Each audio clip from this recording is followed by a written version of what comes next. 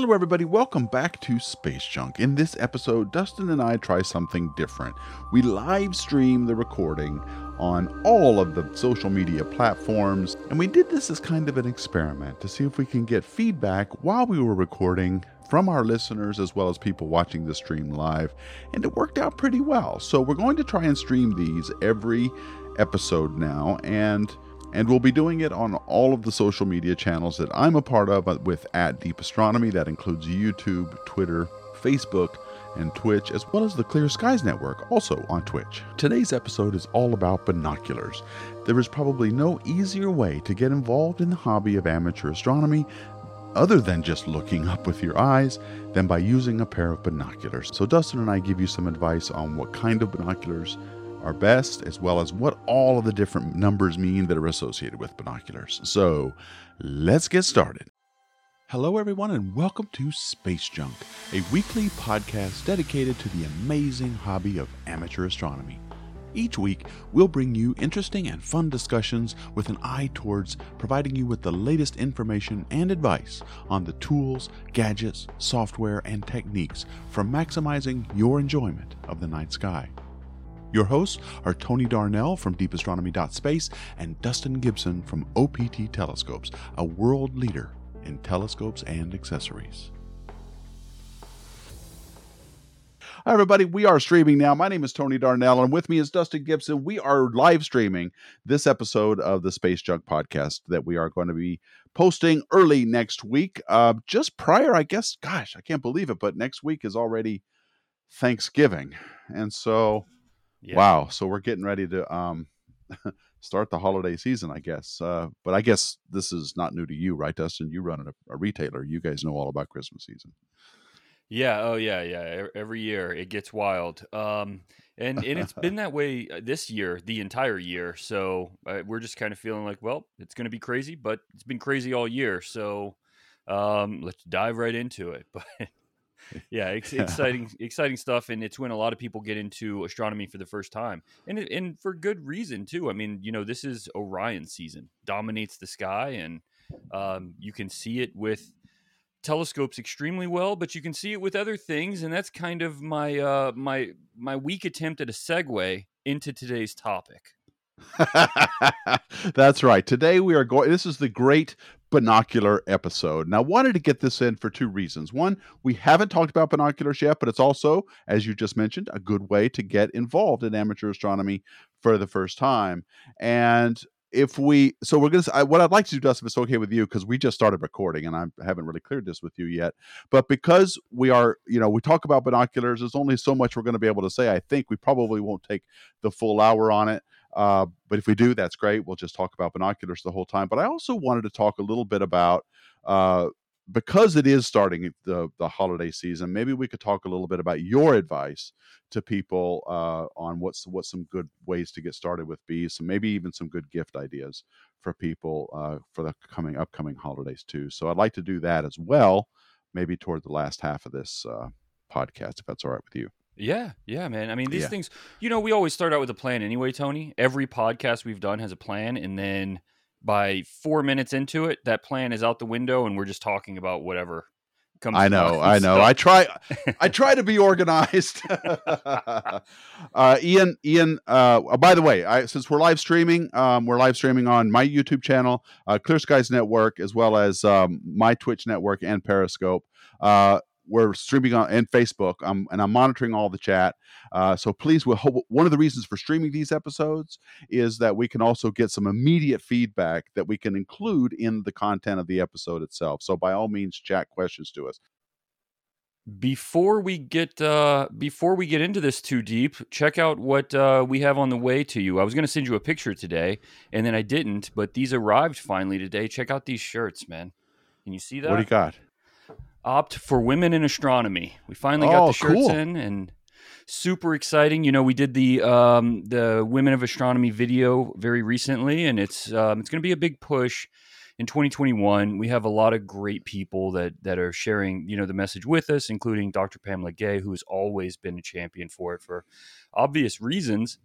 But we feel it's very important, and it's a it's a topic we want to talk more about. And so, yeah, man, we got shirts coming your way, and we got a bunch of shirts in, and those will be going out. So Yeah. it's exciting times, man. A lot of really good things moving.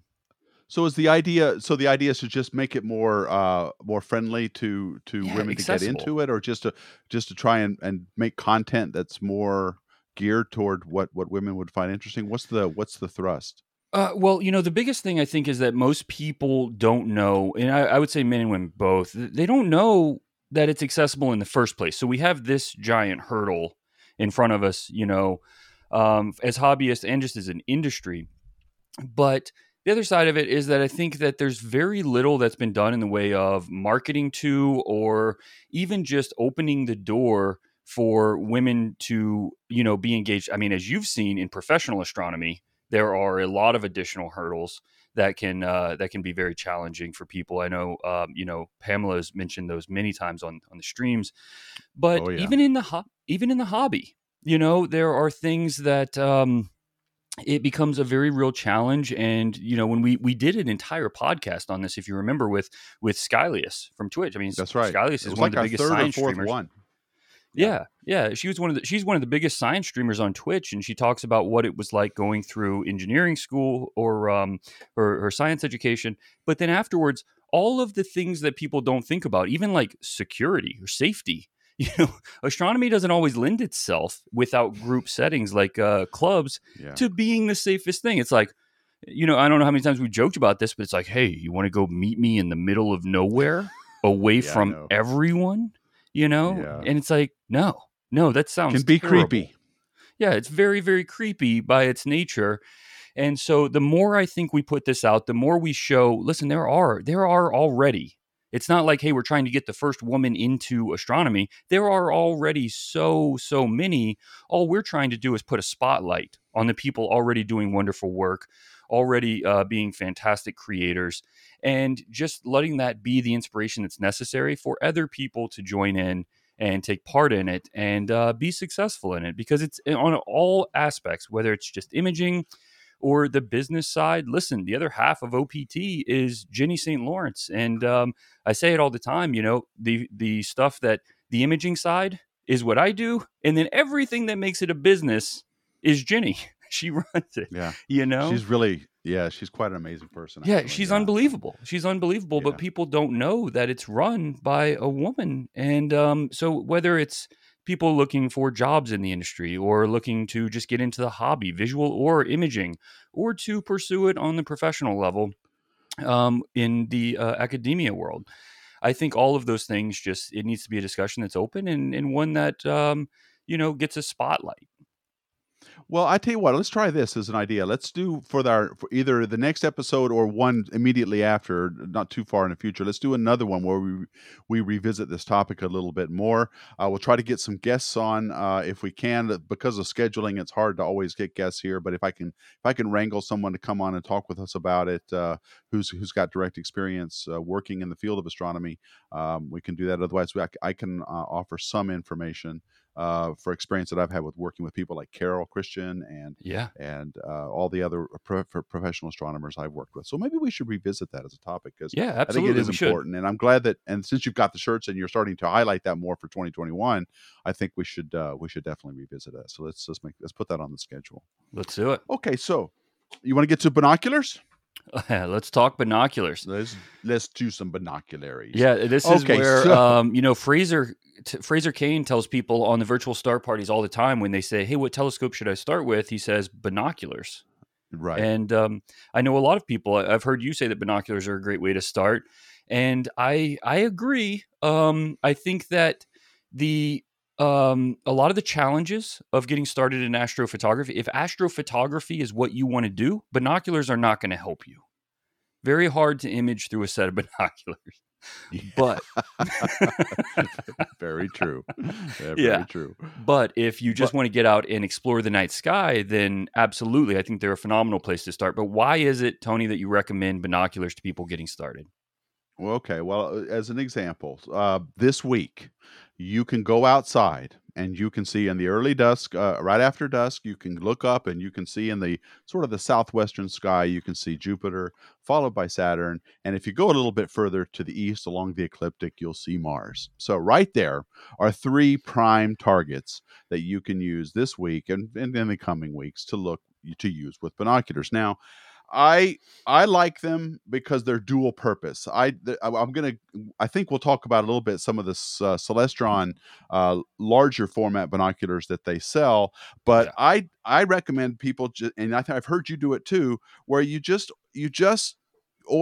get a regular pair of binoculars that you can find at most good decent retailers because Hmm. they're useful for a lot of other things besides astronomy.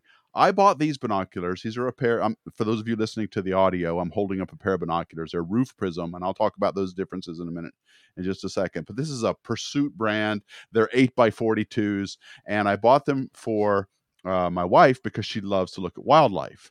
And as it happened on Monday, she wanted to look at planets. She wanted to see all the planets that were out. So we had a clear night, rare enough, and we took these out to look at them, and she had a great time. She was able to see the disk of Jupiter, but no real detail. These are, like I said, 8x42s. We'll talk about those numbers in a minute. We saw bright red color on Mars when we looked at that. But there's some disadvantages to small pairs of binoculars like this, and which I think we'll talk about as time goes on. But they're dual purpose. We use these. I use these in the boat. I use these for looking at wildlife. I use it to look in my neighbor's window. I don't, not really much. Okay, Yeah. so I don't do that. But yeah, I mean, these are, and that's why and they're reasonably inexpensive. I bought these at like Bass Pro Shops or something, and they're like $140 or something like that. I paid for them. So, and they're good binoculars. They're a good, wide field of view and all that kind of stuff. So they're very good, all-purpose things, and you can use them for looking up in the night sky with. So that's why I recommend it. Yeah, in the astronomy manufacturers, on our website, we list them as sport optics, which also encompasses like spotting scopes. But the astronomy manufacturers, Meade, Celestron makes phenomenal binoculars, and they're much larger apertures because they know people are going to use this for night viewing, and you need that aperture to increase the brightness of what you're looking at because you know, through you're not looking through into areas that have a ton of light. It's not like going out to the zoo in at noon and looking at an animal. You've got to capture a lot of light, and you can't change your exposure time. You're going to get 1/60th of a second with the human eye. So having a big aperture helps gather a lot of light, and so they make the ones that I can see you pulled up on the screen here now. But for not a lot of money, I mean, they've got these big like 70s, and as you get into to binoculars of that size, they don't have to get extremely expensive. I mean, a great set of binoculars you can get for under $200, and that'll be like the type you keep forever, or less. A lot of the best ones are even under $100. But those really, really big binoculars, it helps if you're going to be using them for night sky viewing to have them on a tripod because, they binoculars come, like you just said, with two numbers like 25 by 70. I tell people that the first number is a scale of how frustrated you're going to be trying to hold it still. And the second number is a scale of how much the image will blow you away when you look at it. Right. Yeah, Uh, very good. Yeah, that's a good way to describe it. Yeah, the first number is the magnification. The second number is the diameter in millimeters of the objective lens. So in these 8x42s, the magnification is 8 power, and yeah. the objective is 42 millimeters for each Yeah. one. Well, and So the temptation is to go out and buy the biggest numbers you can, buy the biggest set of binoculars with the most magnification. And sure, that's going to be wonderful if you're on a tripod and it's perfectly right. stable. But if you get out there, if you get out there with some 2570s and you're trying to hand hold that across the sky and scan it, um, you'll know what I mean when I say that first number is your frustration level trying to hold that thing still because at 25 magnification, you're going to see a lot of shake in the inability to hold something that big and heavy still. as you scan the sky. So most people start with lower magnification, and then obviously the biggest objective that you can get, the biggest so the biggest front element, but low magnification is going to make it very easy to hold steady and still give you a very, very bright image. So let's do a little bit of nomenclature before we get too long, before we get too far into this. I hope this shows up. My graphics aren't showing up right now. Here we go. So I downloaded, and for those of you listening, I'm about to describe what we're seeing on video. But these are the two main kinds of binoculars. On the there are poro prism binoculars and there's roof prism binoculars. The ones that I bought for my wife are roof prism binoculars. The light goes straight through each optical tube. By the way, binoculars, those are two optical tubes. You're basically holding two telescopes in your hand when you're using a pair of binoculars. The poro prism on the right has two prisms that actually make kind of a U shape they actually turned the optical path into a U, and you can tell the difference between the two kinds of binoculars by where the eyepieces sit behind the objective. In a roof prism binocular, the eyepieces are directly behind the objective lenses. In a roof prism binocular, they're a little bit offset. Right. And they both have pluses and minuses, but the big plus for roof prism binoculars is that they tend to be smaller. They tend to be you can make them physically smaller, and but as a consequence, they have lower fields of view or narrower fields of view, and making and the images aren't as bright as, for example, in a poro prism binocular, where Hmm. they tend to be bigger physically, so they're heavier, a little bit more bulky, but the images are wider field. Uh, and by images, I mean what your eye can see, not what you can. Like Dustin said, you can't take pictures with these, but and they give you a brighter and I think a wider field of view, clearer image. So poro prism binoculars tend to be better if for astronomy only applications, I would say, but there's nothing at all to prevent you from using a roof prism binocular. The advantage there being that they're just lighter, smaller, and a little bit easier to deal with than a poro prism binocular would be. Yeah, and So generally for tripod mounting, you'll see that most of the ones that are tripod mountable are roof prism. It lends itself a little more to having a bracket between the two pieces, no, I for think they're one poro thing. prism, aren't they? The ones, No, the poro prism are generally, like, I mean, it's folded optics, right? Into right? the Oh, center, okay. and Oh, so okay. yeah, they're a little easier, in my opinion. They're a little easier to hold. I like the shape of them, but that roof prism looks like two refractors going straight back. Yeah, okay. Yep, that's right. That's right. And these Skymaster binoculars from Celestron, are these poro or roof? They look like poro prisms to me. I don't know. You can click into it Yeah. there. I don't Yeah. I don't often use binoculars. I did it when I first started, but I had a Dobsonian, and like you, Tony, I fell in love with the Dobsonian, and so even though it Yeah. was a much more challenging thing to bring out and to start with, I loved getting the view that you get through something like a big optic like that, and really reaching out. And Orion, which is out now, the Orion Nebula, is something that I feel like when you see that through a telescope for the first time or a set of binoculars, it really draws you into the hobby. It's so amazing to see color, in the night sky and anything. But it's really easy to find with binoculars, but there's just no substitute for a gigantic telescope when you're looking at Yeah. deep space objects. Yeah. Yeah. These So I look like don't have poro a I don't prisms have to a me. ton of So experience. I have a set out in the observatories that I'll just scan the sky with, and it's a wonderful experience, very immersive because it's yeah. so wide field. It Yeah. feels like it just brings you out to it. But the really big binoculars, you do still need to bring out something to stabilize it. Yeah, those are Yeah. poro prism. Yeah. Yeah. Those look like poro prism to me. Okay. Yeah. So there are, if you wanted to get a pair of binoculars for astronomy only, then really these Skymaster binoculars are the sort of binoculars you want to get, just because they have very big objectives on order of 70 millimeters, 80 millimeters. They even have these Skymaster 25 by 100s.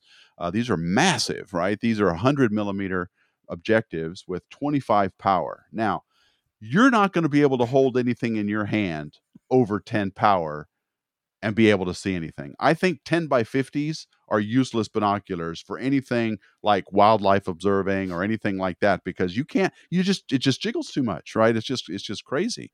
So Mhm. but if you wanted to do something with only with astronomy, then these Skymaster binoculars on a tripod would be a good way to go. But you really can't use it for much else other than tripod mounted wildlife observing, or let's say you're going to go to a rocket launch and watch SpaceX launch a rocket or something like that. You could have a set of these sitting on a tripod, and that would be really awesome experience. In fact, now that I sit here and say that, I actually want to go do that. So I need to Yeah. get a pair of these binoculars. But you need to be aware that these are pretty. These will not be handheld. They're very heavy. I don't think the website here lists how heavy they are. Maybe they do somewhere.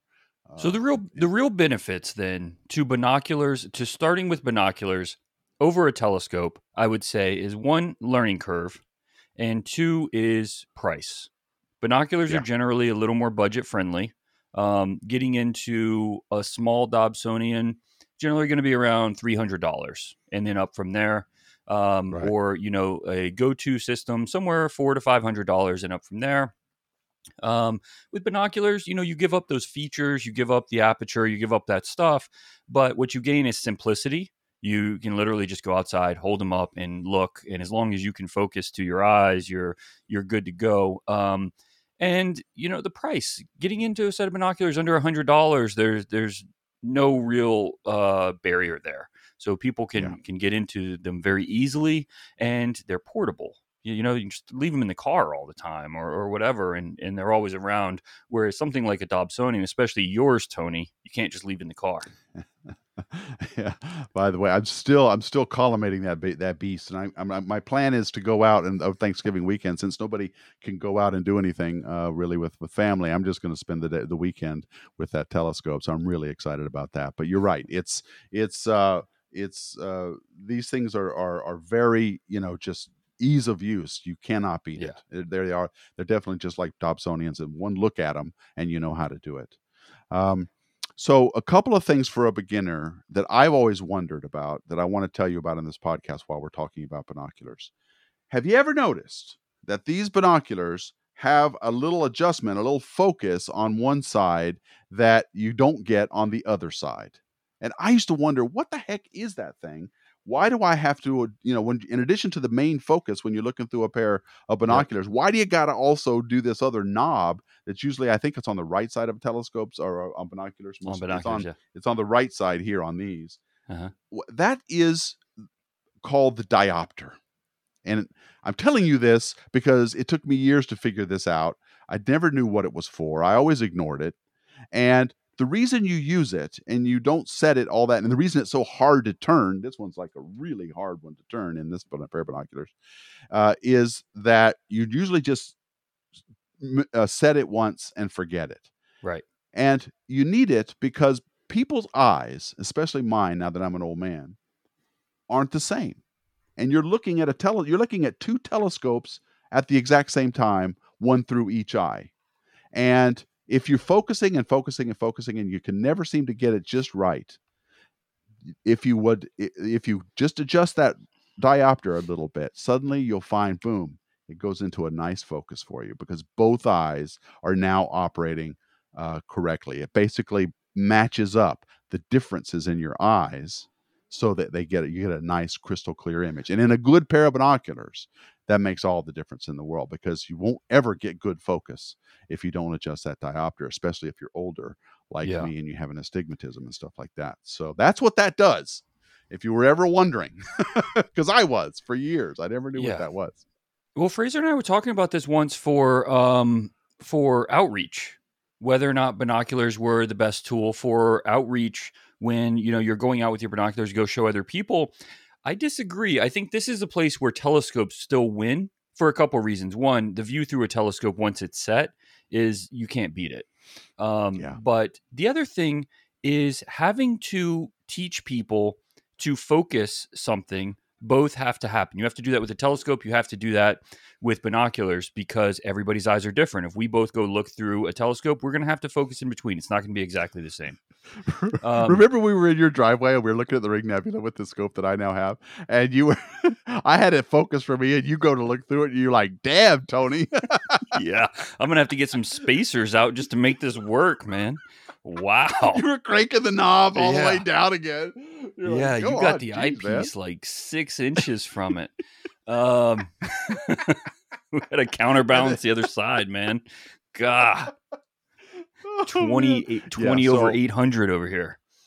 yeah, really, it was like, "Damn, Tony, you really couldn't see that before." It's like, whoa, Yeah, in that that's in moment, man, I focus was for just you. proud of you for finding the telescope, you know, Really, making at your this way point, over just be to able it. to. um, but think about this. You have to train somebody to focus either way. They're both pretty easy to do the first focus. It's the little rotating dial on a binocular set or a little rotating knob on a telescope. Easy enough, 2 seconds. But now if you're doing outreach and you're passing binoculars from person to person to person, every time you have to explain that second piece, which is what you were just describing, where you have to say, okay, we want you to focus this to your to your left eye, and then Mhm. you need to close your left eye and now focus the right one independently. And it's a lot to ask somebody that's never It looked is. and It then is. start trying to show them around in the sky instead of just having a telescope set on a target and say, hey, just turn this knob until it pops into view and you're done. That's it. So I still think telescopes win for outreach. Yeah, and I'll back that up with the story from Monday when I told my wife wanted to go out and look at the planet. So I took Charlotte out and we went to the backyard where we had these, but I just thought we just quickly grab the binoculars and go. And even though these are 8 power, I couldn't hold them steady enough to see anything. So I had to get out a ladder and put my elbows on it so that I could, get some support for the binoculars, because I don't care how lightweight they are, holding something up at an angle is very tiring, and so it's hard to do with any kind of stability. And I had hoped that we could see the Galilean moons with these binoculars, Mhm. but we didn't see them. And she was unable also to hold them very steady, and so we were using the ladder to be able to see it, and it was disappointing because she was hoping to see more detail out of it than what we did see. Had we had a pair of a tripod and a mount to put it on, it would have been a lot better. But that's Yeah. why telescopes give you a better view, among other things, is they have a mount, and they're steady, and you're not trying to hold them up at the same time, and it's always disappointing. However, a pair of Starman or Skymaster binoculars on a tripod in that same situation, I think would hold its own in against a telescope. So hand holding binoculars, not such a great experience, but on a Yeah. tripod, I think it could hold its own. Absolutely. Yeah, Yeah. binoculars mounted on a tripod it's a lot of fun, but I still, it comes down for me is you got to understand the two tools as, providing two completely different things. Binoculars are good at that immersive experience. If that's what you're looking for is going out and you just want an enhanced version of going out to a dark sky, like going out to the observatories or any of that stuff, and you're looking up, and when you're in a dark sky, it's almost hard to explain if you've never been to one. But when you're in truly a dark sky, you get lost. You can't, I've been staring at the sky every night for years, and I still can't find the stars and the constellations I know very well under really dark skies, because it just becomes a wall of stars and everything else, everything disappears. You can't find Yeah, anything. And I so know. you just get lost. And it's the most amazing experience realizing just how vast and grand it really is. That's something that binoculars provide really, really well, is that immersion in that whole thing, because it's enough magnification to drown out all of the surroundings, to lose the horizons, but still have huge walls of sky. Right. And that's why I think it's not about magnification. If you want magnification, get a telescope, because they will win every single time. They have the aperture, they have the magnification, they have the stability. And then, of course, they have tracking. and go to, and all of these things designed to when you really want to go out and you don't want to see this whole wall of sky, but you want to see the Pleiades or you want to see just the Orion Nebula. There's no substitute. You've got to have a telescope to perform that job well and really, get the immersive experience in that one target. But if what you want is a wall of sky, binoculars can do that, and they're very tough to beat. Yeah, that's well said. I couldn't agree more. The the uh, the level of detail and the ease of use and all of these things combined are really going to help, I think, be a big pro for this being your introductory experience into astronomy. But I pause because it's also good for pros. As someone who's very experienced in looking at the night sky, I still enjoy getting out a pair of binoculars, but just because I can just grab them and go, right. Yeah. And but you're right. Magnification, we need to get over that. Everybody needs to forget magnification, even in Yep. telescopes, Hmm. because it just makes your life miserable if you don't have the very best of everything: the best Yeah. mount, the best optics, the best location, all of it, best seeing, because magnification magnifies everything, not just what you want to look at. So a Yeah. pair of 10 by 50 binoculars, in my opinion, even though they're supposedly handheld, is overkill. That's basically tripod binoculars right there. And Those are any of these Skymasters also require a tripod. Yeah, it's easy to say that now, but those are just the beginner mistakes. I mean, I made them. I'm sure you did, whether you'll admit it or not, Tony. No, You I know, had a pair of 10 by 50s. aperture, Yeah. aperture, and magnification, man. That's all I care about. Give me I know, aperture and man. give me magnification. I want a scope the size of a school bus with 400,000 millimeters of focal length.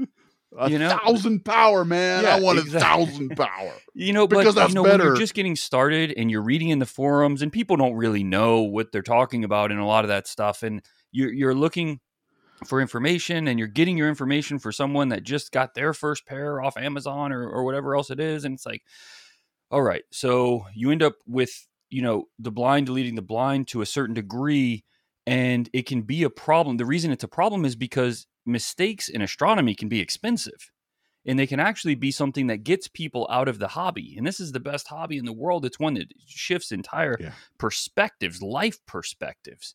And so making a mistake where you end up with a telescope that's too big or too much magnification or focal length for what you're trying to do can actually be a real challenge and very frustrating. And if you get too much magnification, it's like what you just said. It's like, well, I'm going to go out and see how the atmosphere looks tonight because that's all I'm going to see is the shaking Yeah. atmosphere above me. And that's it. Blurry dots Yeah. bouncing around. Too much That's right. magnification is a bad thing. Right. And on that same vein, though, even though I just said all of that and holding up binoculars and needing a tripod and everything else, before we leave the topic of binoculars, we should probably say something about the image stabilized ones. Have you heard of those, Dustin? Yeah, yeah. The We ones that have sell them. image. Right. So why Yeah, don't yeah. you want to talk about those a little bit? Let's talk about the image stabilized binoculars. They're awesome. They make the experience incredible. They're expensive, but it's just like image stabilized lenses. Canon actually makes image stabilized binoculars that we used to sell. Um, it's one of those things where it's like you hold the binoculars and you can see all the shake in your hands and everything, and then when you press a button electronically, this will counteract the movement of your hands just like it will with camera lenses to get a steady shot. And so you can scan the sky and it looks, I mean, much more stable. It almost looks like you're on a tripod. And so Yeah. especially the high end ones are absolutely unbelievable. You can get Yeah. incredible magnifications and use these things. But when I say that, I mean these are, $1,000 to $2,000. So it's almost not Yeah. even the same hobby at that point. You're talking No. about going up in price by 10x or 20x. And those are for smaller diameter ones, like 40 millimeters, 50 millimeter Yeah, binoculars, the right, most, right? right, Mostly it's under 40 exactly. millimeters. They're really And not made for astronomy. They're made for safaris and things like that. And that's why they don't have huge apertures. right. But I think if you made one for astronomy, I mean, you'd be looking at a $5,000 set of binoculars, but it'd be a powerful tool. That'd be crazy. But it does obviate the need of a tripod. You could get away without a Yes. tripod in those image stabilized binoculars. The first time I Yeah. ever used a pair was on a sailboat, and I'm here to tell you now, if you've ever tried to use normal binoculars to see something Impossible. far away, like a navigation marker or whatever, it's Yeah. really hard because the Yeah. boat and everything is There's going no up and way. down. Yeah. But these were I think they were Canons, might have been Mhm. Minoltas. I can't remember. Maybe they were Minoltas, but I looked at them and boom, it They're was like night incredible. and day. Yeah, they're It's incredible. like the visual equivalent of when you buy a pair of Bose noise canceling headphones and you turn them on. Right? It's like Mhm. you hear all this noise and then you click on those Bose earphones and boom, you don't hear any noise at all. It's Yeah. like that when you click on the image stabilization, suddenly what's bouncing all around in there suddenly stops. Yeah. And it's It's mind incredible. boggling. But It's they are incredible. Hey, very I do expensive. love the irony, though, of you being the guy telling people to get the small aperture, small focal length, and you have a half-meter telescope in your backyard, you know, Yes, well, 7 feet tall. it is 7 feet tall. I can't wait to start streaming with that because it is huge. And it's very simple to use. I mean, it's a go-to telescope among all these other great features it's got. But man, I can just point it wherever I need to go, and I can look at the night sky. Sharpest views I've However, ever seen are through that scale. You yeah, remember when we were looking at Saturn here in California with it? that's It right. looked, how many times have you seen Saturn? And both of us looked at each other like, man, that looks fake. It does, and it It was looked, low in the sky that night. It was relatively low in the horizon, so we were looking through yeah, a lot of atmosphere, but it was still really, yeah, it was stunning. And that's what aperture gets you, right? You get all of this yeah, amazing photons ability to and just it's just incredible. So yeah, right. I can see there's a little bit of irony here, but I do have binoculars and I do use them, so I thought we could talk about them a little bit here in Hmm. this one. So okay. I want to get to a couple of good comments here because we got a lot of comments coming on from Sure. Facebook. Luke Daigle is commenting. My binoculars are a Minolta's 7 by 21 by 50. Is this any good for watching the skies? How come there's three numbers there, Luke? 7 by 21 by 50. There should be just two numbers there, unless it's a pair of zoom binoculars, which we didn't talk about. Yeah, You it's can got to be buy zoom zooms. binoculars. It's either zooms Huh? or a trinocular. Trinox. I've never heard of those. They make those? It's like it's a third eye, right? Okay, so yeah. Anyway, 27 by actually any binoculars would be fine. It's better. All they're going to do, Luke, is they're just going to enhance your eyes, right? So your eyes are a pair of binoculars. They just happen to have apertures of only a few millimeters and a focal length of a few millimeters as well.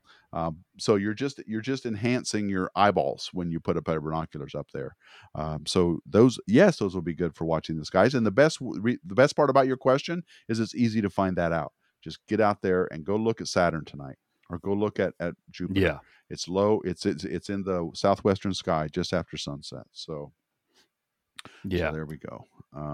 And Architufus on Clear Skies Network is has a great idea. Let me even pull up his comment here so I can read it. I can't push it up on the stream, but Let's see he it. says, Tony, have you tried using a mirror mount? It inverts how you hold the binocular so that you're looking down at a mirror instead of up. And that's a good thing to do, but you need a pretty high quality mirror, I think, to make that work, right? Otherwise you'll get a lot of hairy stars and dusty stars that you're looking at by magnifying Hmm. the mirror itself. But that's one way, and you can more comfortably look down than up. So that's a good way to go. Have you ever done that, Dustin? No, but the idea I makes haven't sense either. because it over time, a lot of people that use binoculars regularly, they have the chairs that lay back and they bring those out to look with binoculars because it does, especially if you're holding them up and you don't have a tripod, it can hurt your neck after a while, you know. Right, and that brings up Gregorius's comment on YouTube. He goes, using a tripod with binoculars is not an option with a bad back. So yeah, but they make pair of you could get like an Adirondack lawn chair or something and lean back and some people find they make these convoluted mounts to hold them over their eyes while they lay back in a chair. Those always look super comfy. I've Yeah. never done that, but there's Yeah, it's a cool so experience, man. It really is. And the other thing that kind of fits into this category is spotting scopes. oh We right. still carry the Celestron spotting scopes for that reason. Actually, Jenny, the other owner of OPT, keeps a spotting scope in her adventure. She has an adventure van that she built, and she keeps a spotting scope in there to do astronomy with. She pulls it out, and because it has the zoom, she likes that, and she can show people the planets and the moon super close up, and it's awesome, man. It's a really good experience. Some of those Yeah, spotting those are scopes are basically just nice. half a binocular, aren't they? Yeah, yeah, except you can get huge aperture with it. Yeah, yeah. And those also have zooms. You can get zoom capability with Yeah. those as Yeah, and well. that zoom function is nice.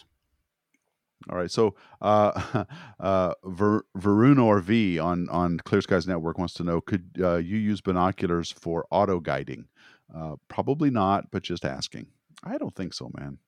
Have you ever heard anybody doing that? No, but that would be the most amazing thing if I saw somebody pull that off. If you do it, please send us a picture of it because that will be amazing. Yeah. Okay. John Suffel on YouTube is commenting. I recently bought a pair of Orion 2x54 binoculars. You mean 20x54? They are great for looking at star fields and bring up at least one magnitude more stars, 1.5 magnitudes in really dark areas. What do you think of the Orion binoculars, Dustin? They're good. Orion's Yeah. a solid company. They make these are like, they look like opera binoculars. If you go to an opera, so they have almost no magnification, just doubles your magnification, but they're really small. I mean, they're like an inch and a half, maybe 2 inches total, like long. So you just wide enough for you to put your fingers around. And what it's meant to do is just give you a little more magnification, but be super fast so that you get big, bright views of everything around you. So they really are opera style binoculars meant Okay. for when you go Well, to the opera. You go to a lot of operas, right? oh yeah, I'm known for that. You I'm a still regular. sing opera, don't you? Yes, I do, but not today. Okay. Okay, I correct myself. Absorbing photons says 2x54s exist, so they're real. They're super wide field. He says. So I stand corrected. 2x54 is the binocular that John has. I apologize, John.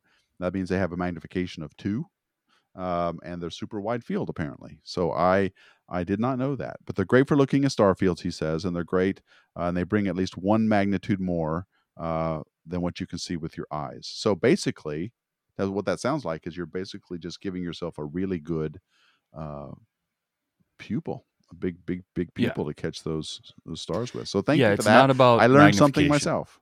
Yeah. I did not know that. Okay, so I'm and this is from Nature and Photography. I've heard of people who do astrophotography with the pair. It sounds nice, but I wouldn't do that though. Yeah, I don't. I don't know Have how you you would heard of do that? it. Yeah. Yeah. I mean, I guess I could see like cell phone astrophotography if you have it mounted on a tripod, but when you start getting into tracking and everything, you have to have a really good internal clock. Yeah, he's also commenting that's f4 for binoculars on the 2x54s. So yeah, I don't know how you would do it either. So um, and again, boy, everybody's into imaging right now. So Raj wants to know if there's any binoculars you can take pictures with. Everybody wants to Everybody's into image now. imaging. Like you're surprised. Can't we just have one episode where we don't talk about taking images? Can we just please do that? I mean, okay, all Yeah. right. I'm sure there's Yeah. imaging binoculars. What have we done? 100 episodes now that were all imaging centric, and then you're like, why is everybody talking about imaging? I thought for sure I'd get away from it at once. Yeah. No, there's probably imaging binoculars out there too. Or do you know of any? I think I'd heard of some. Like I think you could. There's Um. binoculars where they have CCDs on them, and you can click in the middle button there, and you can take pictures. Is that Yeah, true? I don't know really what the advantage would be. The advantage with binoculars is that it's a lot more immersive, and you can, having two eyes gives you a lot more depth perception.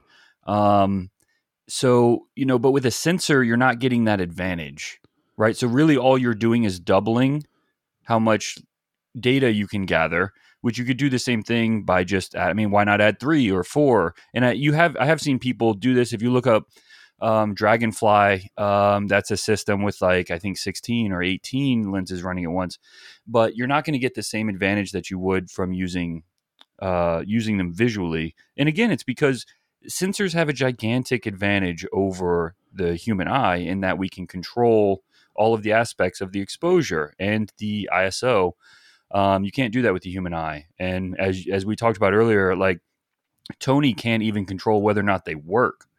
So, like, he had to rack his All right. focus out 9.5 inches. He almost broke the telescope.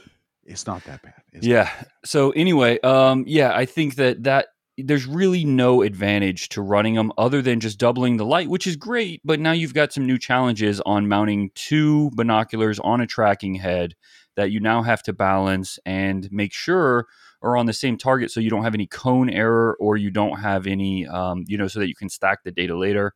It's a good idea. Rogelio Bernal Andreo does that. One of the best imagers in the world, and probably has more APODs than anyone, I would imagine. I think it's like over 70 APODs. But he uses 2 for the reason of just doubling his data. So they're identical, and he just doubles his data with sensors. But other than that, no, I don't see a tremendous advantage. It's not going to give you any difference in what the image looks like after the fact. Yeah, the only imaging binoculars I've ever seen were they were gimmicky, right? They were, I think, I think they were made by Canon, but they were kind of an afterthought, right? They just let you click what you were looking at, and you got some, I don't know, 640 by 480 image out of it.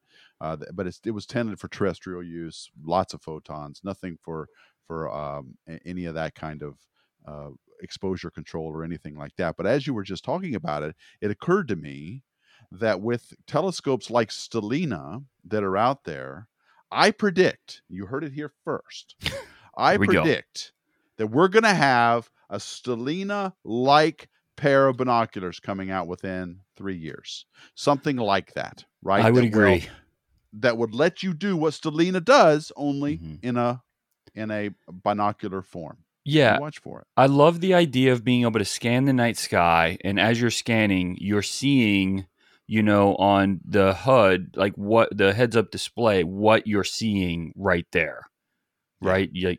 I love that as you scan, it pops up and says Orion Nebula, and he starts scrolling down data on what you're looking at. Like, that's not far away. I really don't think it is. And I agree, man. How incredible would that experience be? Yeah, that would be fun.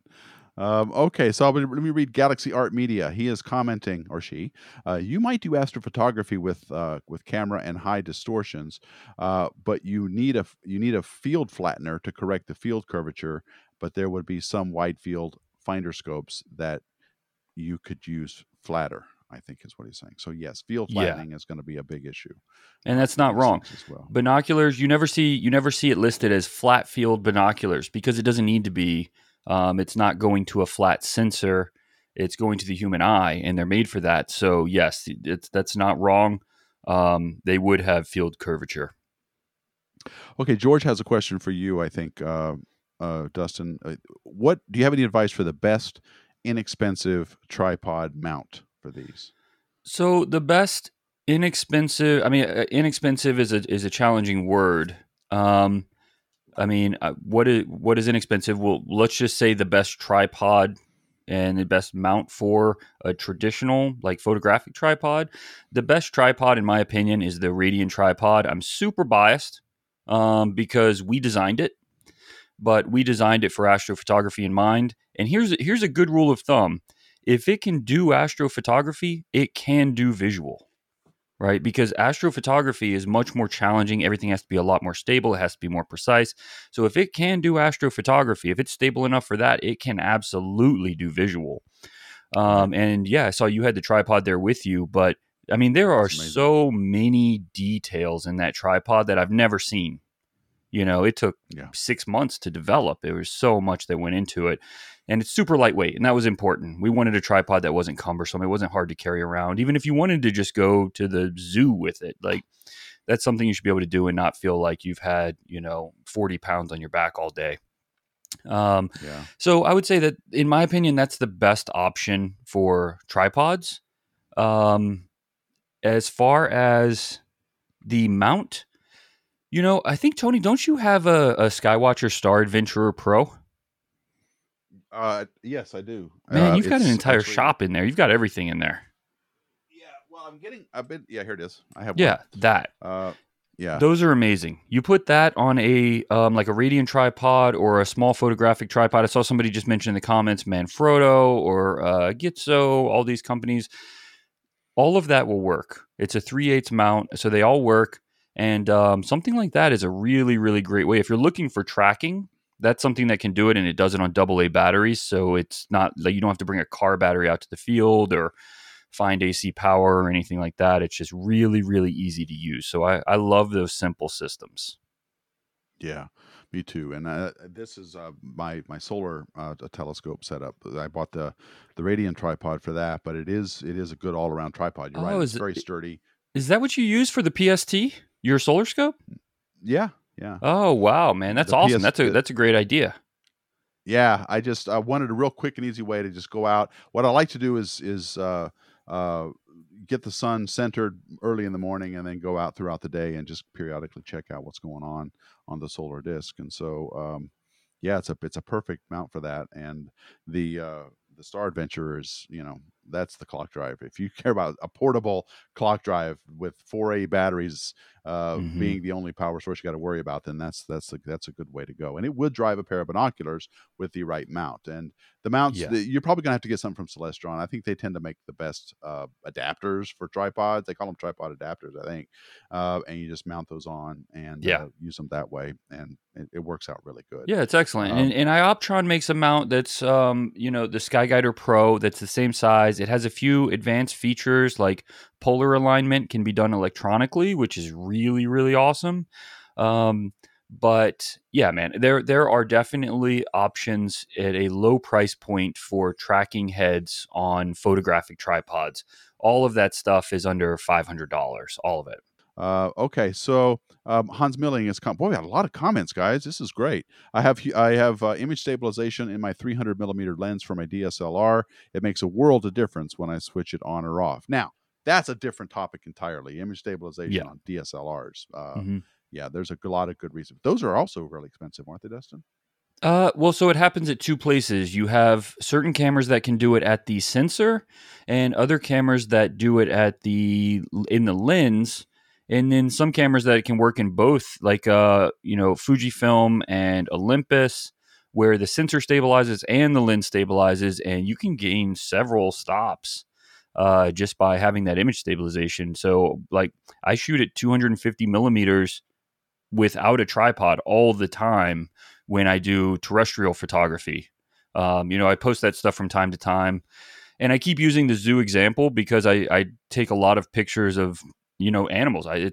It's a passion of mine. I love going out and getting like really close up, high magnification pictures of animals, detailed stuff. And because I can't always get away to go travel to places where the animals are, I go to a lot of zoos and take photos. And yeah, I mean, I don't even carry a tripod anymore. The stabilization is so good. Okay, Raj, I'm going to put this comment up here because I love you, man, and I'm glad you watch all my streams. But now you're asking about recording video. Really? Are you really asking about recording video right now? No, I'm kidding you, Raj. So you could probably record video with these if you wanted to find a way to do that with webcams or something, but don't. These is binoculars. Just enjoy the binoculars, Raj. Oh, Take I them see. Okay, outside. we're talking about recording video through the binocular. I didn't understand the Yeah, question.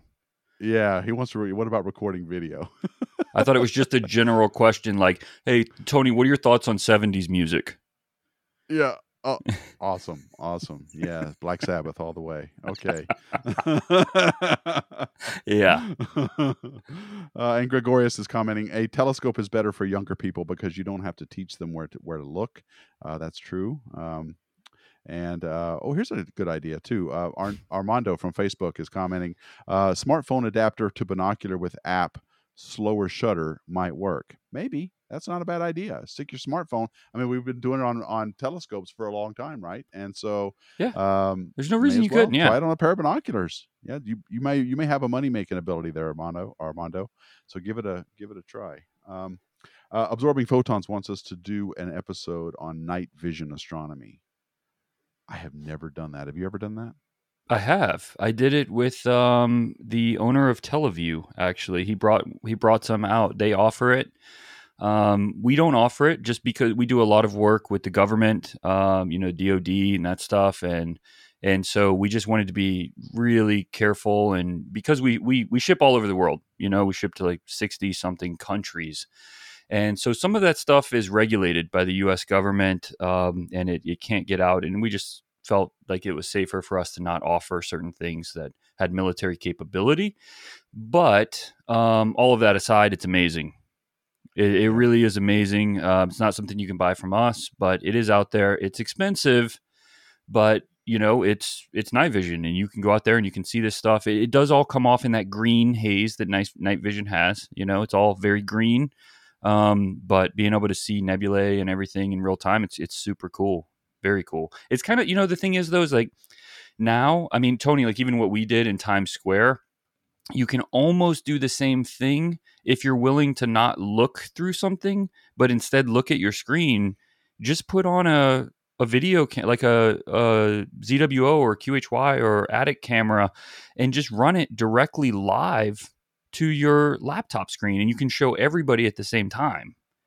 Yeah. So like Well, cameras are yeah. so good now that I feel like throw on a triad filter and go run crazy exposures and show everybody live. Yeah. Okay. I think we'll end this part of the episode with Jason Ferry's question. Any suggestions for getting 10-year-olds into it? And I'm going to go first, and I'll let Dustin comment in just a minute. But here's what I say about getting young kids involved in astronomy, the hobby of amateur astronomy. Be passionate about it yourself. When you want to go out because the Orionids are peaking on a given date of the month, and they just peaked here, I think. Uh, it's you, and you want to go out and you want to see that yourself, and your excitement for going out to do that is all it takes. Because they Yeah. want to, the 10-year-old kid is going to want to just go, whoa, yeah, man, let's go check that out. Even if they're one of those screen kids, right, that just always have their face in a smartphone or an iPad, they're still going to want to be curious a little bit about what you're talking about. And you go out and it will transfer to them. The same thing with the planets that are out this week. You can see all of the planets in our solar system throughout the entire evening at some point with a telescope or with your naked eye right now. And to be excited about that yourself and want to go out and say, I got to go check out Mars tonight because it's just past opposition, or I want to see the moons of Jupiter. That kind of excitement will convey off to them, and even that works even if you don't have a half-meter plane wave telescope, Right. right? That still works if you've just got modest equipment and you know how to use it. So that's my advice. How would you get 10-year-olds imaging? Right, you're going to have them take pictures. Well, it's tough to beat that answer. I think that excitement is contagious. And, I think that just accessibility is the biggest thing that I find. I've never been anywhere in the world and talked to people about, astronomy, or just if you go anywhere in the world and you ask someone, if you go out at night and you look up and you see the stars, is that amazing to you? Is that exciting to you? You never hear people say, oh man, that's boring. Thinking about the universe out there, like that's boring. I've never Yeah. heard that ever. No thanks, man. I think people have, it's like built in, it's in our wiring, it's in our DNA that, we're explorers and we want to know, we're curious by our own nature. We want to know what's out there because it tells us who we are, where we are. And so, whether you're an adult or a child, I think it's built into who we are. And so then the real challenge doesn't become, do we have to get people excited? It becomes, how do we make this accessible? How do we get this in front of people? How do we make the tools accessible? And that's what a lot of I mean that's everything that our mission at OPT is about. But it's also what this podcast is about. It's about all of these social efforts. It's what all of that, the Times Square stuff. It's what all of it is about. But I find that 10-year-olds are no different than us adults, except they're just generally a lot smarter than us anymore. And, That's they true. are generally more talented astrophotographers. But as I crazy as that know. is, man, It's I'm telling you, crazy, man. these kids that I'm imaging with are blowing me away. They're taking better photos than I am. And it's Yeah, awesome to see. they're recreating stuff that took professional Oh, astronomers, you know, decades to do, for example, or it would take, Yeah. like to take the first Hubble Deep Field in 94, hundreds of astronomers spent, many hundreds of hours of Hubble time taking this image. And now, a kid can come along with a halfway decent radian telescope, point it up there and go, here's my deep field. Look, I got 10,000 Yep. galaxies in this picture. And, they're doing it. They're just doing it. So it's an amazing Kids time for sure. kids have a mindset advantage on all of us, and it's that they hate the word no. Kids hate the word no. So if you're going to go outside, hey, do you want to see this? Yes. Do you want to try this? Yes. Do you want to take the Hmm. next picture? Yes. Whereas an adult's like, I'll just let you do it. Adults use Yeah. the word no. Kids never do.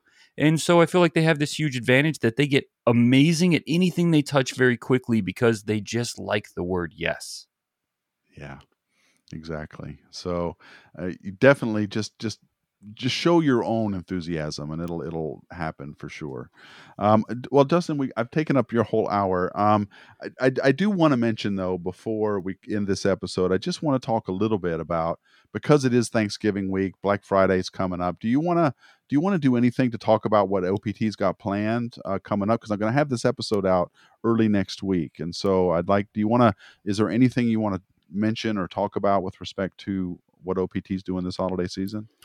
It's always been very important for me that on these things we never make it. Obviously OPT sponsors these and puts them out, but I never want it to be the kind of thing that's like salesy or pushy to go, shop OPT in that way. Look, it's Black Friday. We do things big in everything we do, and so we have a lot of Black Friday plans. They will all be on our website that day. But like getting into the specifics of the sales and that stuff, hey, for the people that are interested, it's there, optcorp.com. You're going to find it all. The Radian release has been phenomenal, and I say that because it's most of what's going on socially right now. Everywhere I turn, I see the Radian Raptor, and I can't tell you how happy that makes me. Yeah. For my team, who I watched, just work so hard over 8 months to make that happen alongside Trevor Jones, and to see it be such a tremendous success is like, and to get people so excited and that excitement is growing, like that stuff is what we live for. It's very, very exciting. And I can tell you that the second round of those is available now. The first round completely sold out. The second round ships. It'll be the last round to ship before Christmas. So the people that are buying this round are the ones that will, have them shipped before Christmas. After that, it'll be after Christmas. So we still have a lot. I think we still have several left. I won't say a lot. We still have several left, but yeah, I mean, those are the two things that I'll say. Everything else, it's on our Good. website. We did just launch a new website, so that's super exciting. Brand new website, optcorp.com. And Yep. man, I mean, I just, Jenny and I talk about this every day, but we wake up every day and we're just like, this this is the most amazing thing in the world, that we just get to call this work, that this is what we're talking about, and we're going to do astronomy all day, and then I'm going to hang out with Tony, and then it's Talk awesome, about man. astronomy some more.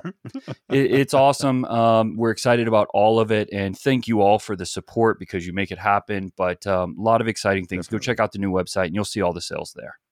Yeah, it is a good. It's a cool new site, and lots of information there as well. Like there's a buying guide for beginners on buying a telescope. Lots of good information there that'll help you get started. In addition to this podcast, so definitely check them out. I like to close out this episode with something Architufus says on Clear Skies Network. He says. That is so. This is in response to what I said about getting 10-year-olds into astronomy.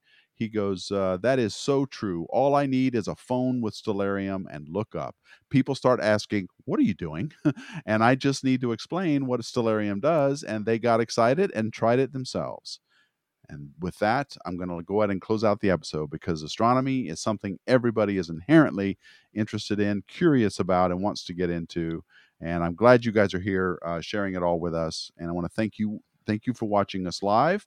And if you have ideas for future episodes or things that you would like us to do, please feel free to reach out to us on all the Instagrams. You got Space Junk Podcast has its own Instagram. I'm on social media all over the place at Deep Astronomy. Let us know what you'd like to see and hear, and we will definitely try to accommodate you. So, on behalf of Dustin Gibson, I'm Tony Darnell. Thank you so much for watching and listening, and as always, keep looking up.